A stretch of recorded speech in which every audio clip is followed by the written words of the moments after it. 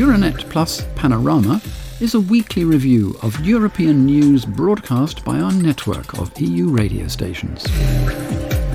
Hi, I'm Jo and you're listening to Euranet Plus Panorama. Brussels was quick to condemn last weekend's Hamas attacks on Israel, reiterating the EU's solidarity with Israel and the country's right to defend itself. It's likely that more than 1,000 lives have already been lost on both sides of the conflict, with thousands more people injured. Israel has now declared a total siege of the Gaza Strip, raising fears of a serious humanitarian crisis. European representatives have called for de-escalation and a cessation of hostilities, full respect for international humanitarian law and the safeguarding of civilian lives. They're also stressing the need to tackle the root causes of the conflict by doubling down on the Middle East peace process.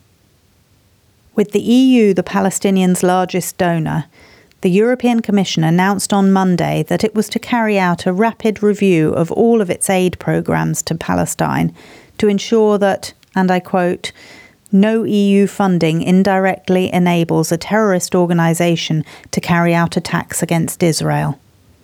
German Chancellor Olaf Scholz was meeting with French President Emmanuel Macron in Hamburg on Tuesday.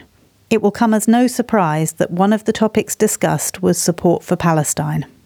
In 2022, France provided some €95 million in aid to the Palestinians, most of which was concentrated in the areas of food, water, health and education. President Macron has firmly resisted calls to cut off this source of support, reports our German partner station AMS. We are not in favour of suspending aid that directly benefits the Palestinian people. We ourselves have put procedures in place to ensure that this aid does not fund Hamas.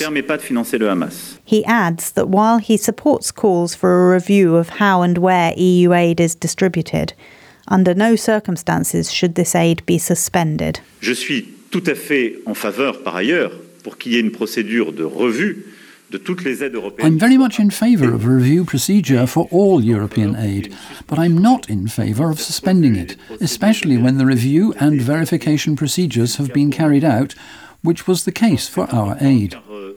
I think this is important because we have to fight terrorism, including that of Hamas, in an uncompromising way. But we must not confuse the fight against terrorism with the most basic of human rights, with support for civilian populations.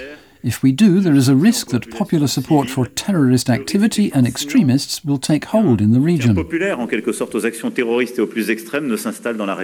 For his part, Chancellor Scholz feels confident that no EU funds are being put to nefarious use. Clearly, we must now review everything carefully, and this is what we will do. On the one hand, we are talking about humanitarian aid here, often provided far away from the scene of events. Simply providing support so that people have water, so that they have something to eat. And at the same time, we must ensure that none of this supports any structure that is in any way linked with terrorism. We are confident that this is not the case, but it is imperative that we always consider all these things on such occasions. And this is what everyone has said. Kalev Stoicescu, chair of Estonia's National Defence Committee, tells Kuku Radio that although he does not believe that any Palestinians who are cheering on these terrorist acts deserve European support, withholding this support would ultimately make little difference to the actions of Hamas. We are certainly not going to improve their attitude with instruments such as sanctions or the withdrawal of aid. Unfortunately, as in the case of the conflict between Armenia and Azerbaijan, I do not see any political solution here between Israel and Palestine. EU humanitarian aid to Palestinians in need will continue regardless, and other forms of EU support to Palestine, development aid for example, will be reviewed but not suspended. EU High Representative Josep Borrell explained why it was so important to maintain these various forms of assistance after an emergency meeting of foreign ministers on Tuesday. It was a clear distinction between Hamas, the Palestinian people, and the Palestinian Authority. We consider Hamas a terrorist organization. But the Palestinian Authority is another thing. The Palestinian Authority is our partner. We don't deal with Hamas, but yes, we support and we deal and we work together with the Palestinian Authority. And not all the Palestinian people are terrorists. So a collective punishment against all Palestinians will be unfair and unproductive. It will be against our interest and against the interest of the peace. The Hamas attack expanded the agenda of a meeting between the Bulgarian, Greek and Romanian prime ministers, the Commission Vice President Margaritis Schinas and the EU Transport Commissioner Adina Valean, which took place near Varna in Bulgaria on Monday. Immediately after the meeting, Bulgaria's PM said that Europe can no longer afford to be disunited, implying that other global powers will pounce on any such weakness. Bulgarian National Radio shares his comments. I have no doubt that there is a very serious coordinated action underway to destabilize the world right now. It is a way of distracting the world from Russia's attack on Ukraine and an attempt to spread that tension across larger parts of the world. How we resolve these conflicts in the coming months and years will determine what happens in the world for decades to come. Although it may be a bit of a stretch to suggest that the Kremlin was directly behind the recent Hamas attack, Kalev Stoicescu in Estonia acknowledges that Russia stands to benefit from any event on the global stage that takes the focus away from what's happening in Ukraine. It would be extremely beneficial for Russia if an interstate conflict broke out between Israel and Iran, because this would draw away a lot of Americans' and other allies' resources and political attention. Professor Adrian Cioroianu, a former foreign minister of Romania, tells Radio Romania that this latest conflict is something of a gift for Moscow in economic terms too.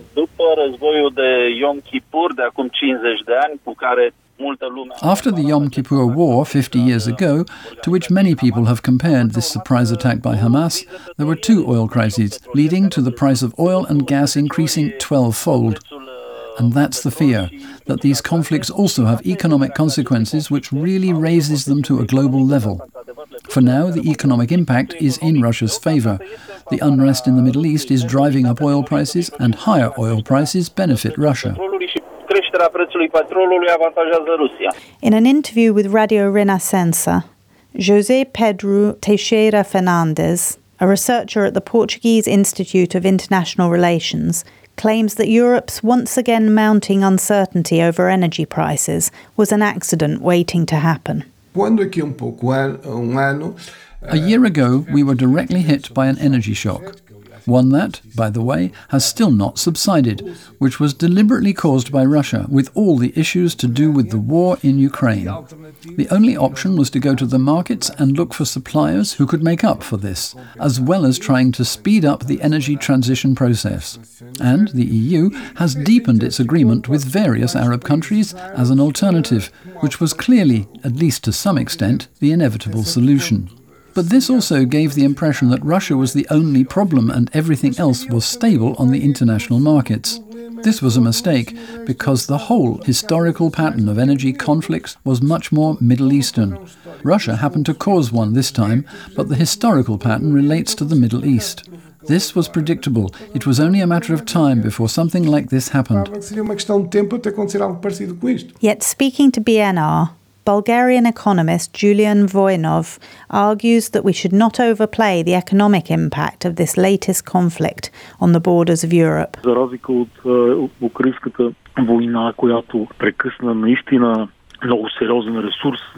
the war in Ukraine, which cut off an exceptionally important resource for global economic development and the EU's in particular, namely gas and oil supplies, here, with the conflict in Israel, these particular chains are not affected. There may possibly be some disruption to other supply chains that have somehow passed through Israel, but overall global flows are unlikely to be badly affected. There is more uncertainty about how the world will react, whether this conflict will intensify, whether other countries will get involved, and whether appropriate measures will be brought against Iran as one of the main oil producers. But for the time being, given how the markets are reacting, the most acute phase of the conflict seems to have been overcome. I am noticing some calming. The very fact that after the initial oil price explosion, this has already started to fall, suggests that no serious economic consequences are to be expected.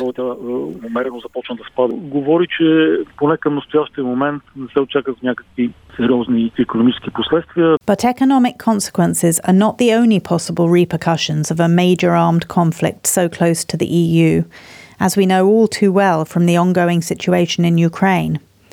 Poland's president, Andrzej Duda, therefore fears a further increase in illegal migration too, as Polski Radio reports. Here, the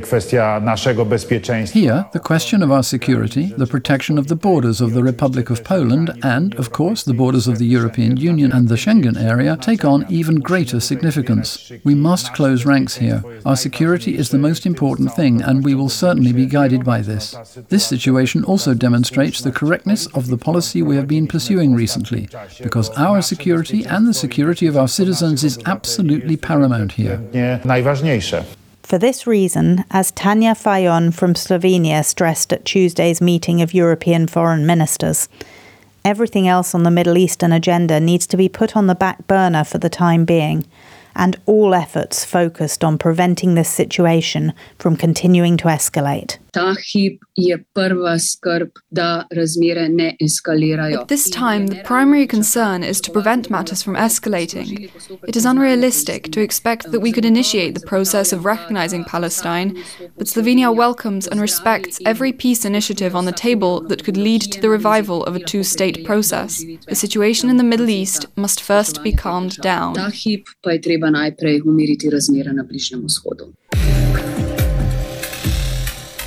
That's all for this week. Tune in again next week for more insight from our member stations.